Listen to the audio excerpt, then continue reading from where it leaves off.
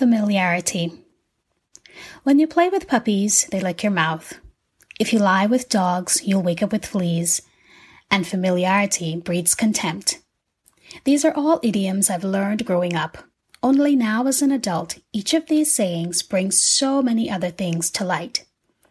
I remember this one time I called my pastor's house, and he answered the phone. True to form, me and my bubbly self gave the appropriate greetings and salutations. After a little small talk, I asked to speak with his wife.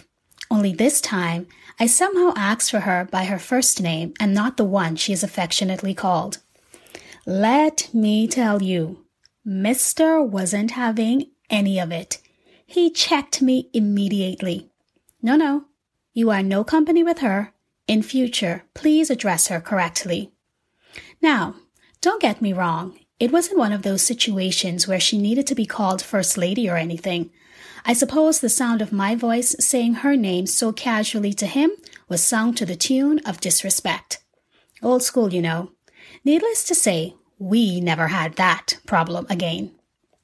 Before that moment, I hadn't ever viewed myself as one to be familiar. I too grew up in an old school era where manners were automatic. Even now, as an adult, I can't get away from yes ma'ams and no sirs, please and thank yous, pardon me and excuse me. Responses like what or were not to be uttered from the lips of children, and we were most certainly not allowed in rooms when adults were conversing. As I get older, I now see that when you've crossed certain lines with an individual, there are liberties you can take that the average person won't ordinarily be allowed. Once you let people into the secret places of your character, they can truly make you or break you. This made me question, is it possible to become too familiar in a relationship? After all, isn't that the goal? To know you as I know myself. Truth be told, the more you know about people, potentially the less you like them. Usually the folks you encounter act as a mirror. Sometimes it's a two-way where you can see them, but they can't see you, or it's just as we know it to be, and what is presented is what is reflected. What a person represents can sometimes show you precisely who you are. Honestly, most of us don't like that feeling. How dare you reveal to me my flaws? How dare you reveal to me without a filter? I firmly believe in any relationship, be it platonic or otherwise, we're either projecting or reflecting. I've learned that the imperfections of others can trigger emotions that highlight our deepest insecurities. In many instances, those traits that irritate us most about a person lead us to an understanding of ourselves, of course, if we're paying attention. When I used to date Home Slice, I hated that he always inserted himself in scenarios. To me, it always came off as a grandiose display of, oh, look at me, look how amazing I am. He could find a way to shine light in his direction even if the conversation was about the weather. Insert gag reflex.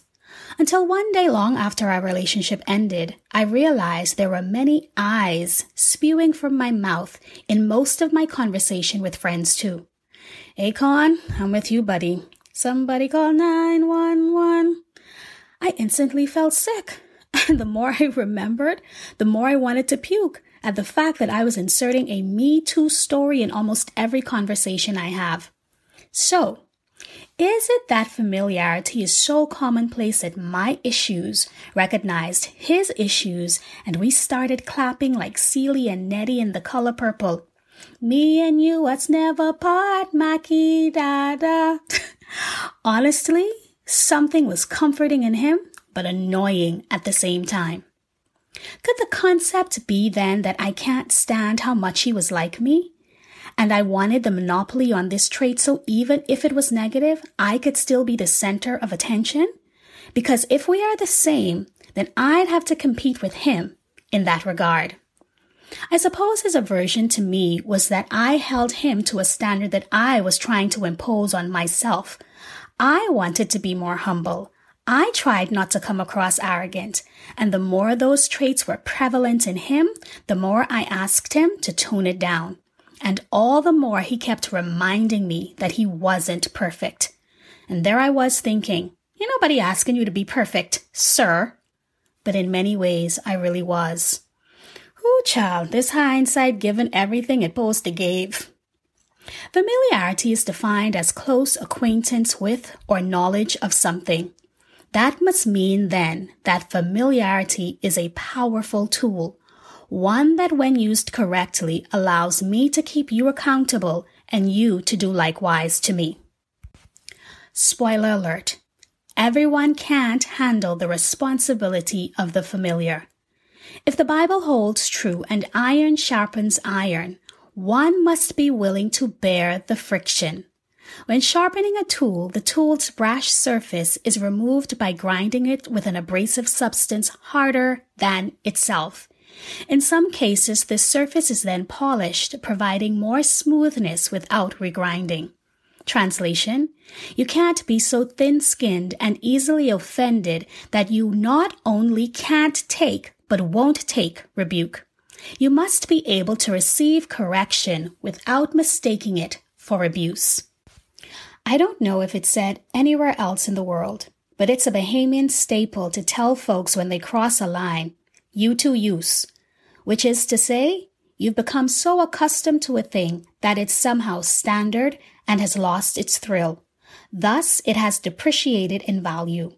When something loses value, we show it less and less regard. Think about it. When you purchase a new car, automatically the rule is no eating in my car. 5 years later, there's a French fry under every seat and more sand than is on the beach. Familiarity is also seen when we keep choosing to date the same character in a different body. We gravitate toward what is comfortable and where we feel most at home. It's like that favorite pair of house shoes that have your toe prints in them. You glide right in and those shoes cup your feet like a glove. Even though these shoes provide no support, we like them because they are convenient and present. On the flip side, being familiar can complement if we let the tool operate as it should. James says it like this: for if you listen to the word and don't obey, it's like glancing at your face in a mirror. You see yourself, walk away, and forget what you look like. Translation: I can see myself in you, but rather than thinking first, then adjust accordingly, I become triggered and react. In this case, to be familiar means I trust you with the most fragile parts of me. I trust you to know the bends in the road, like when to speed up, when to slow down, or when to come to a complete stop. It's when I trust you enough that even if we part ways, my secrets are still safe with you. Being familiar with someone means knowing when to proceed with caution and how to handle with care. It becomes a safe space for a person to say one to another, your inconsistency is showing again, or hey, pipe down, no one asked your opinion. It means because you reflect me, I'm patient with you even if you aren't always patient with me. And while reciprocation is not mandatory, it is easily extended because I value you just as I would myself. All of this means familiarity calls for maturity, because when handled correctly, there is fellowship and intimacy, and not just the physical kind. Believe me when I say relationships are nothing but work. The minute you think you can keep getting away with doing the bare minimum, you'd better think again. Sometimes familiarity makes us think that we don't have to evolve or grow. But people change, and honestly, I find in many ways that's how we approach God. While his character doesn't change, his methods do. Still, we keep expecting God to perform the miracle exactly like he did last time. Chances are, he probably won't. Just like people won't always respond in the way you're accustomed to. As with most things, there are terms and conditions. Access to familiar places in the wrong person's hands then becomes a weapon, although sometimes unknowingly. Having extensive knowledge of anything not only provides information on how a thing works, but also what can harm it. Now think of that in terms of people. When I give you the roadmap to my most vulnerable parts, then it means you have the keys to the room that contains all the ammo that can destroy me. Though familiarity can be a devious enemy, it can also be a delightful friend. It's what we call a double-edged sword. It can be an all-access pass that pulls out the worst in you, or it can be the stone that sharpens you into your best self. I used to find myself praying to God, Lord, if it is your will. But if you truly know someone, your will and theirs should be in sync. Please, I'm not saying that we should ever get familiar with the Father, but when you spend time with Him, you'll already know when a prayer is contrary to what He wills for you. Just as in relationships, you know what will upset your partner, but when you do it anyway, you've allowed familiarity to fool you into thinking you'll always get away with it. My friend, that is what we call manipulation. Familiarity not only breeds contempt, but it gives consent. But that consent shouldn't automatically give way to trust. All I'm saying is, be very clear on who you give access granted passes to or whose access is denied. Ain't no need there be shame in your game. Feel free to borrow this motto. Just because I'm free doesn't mean I'm available.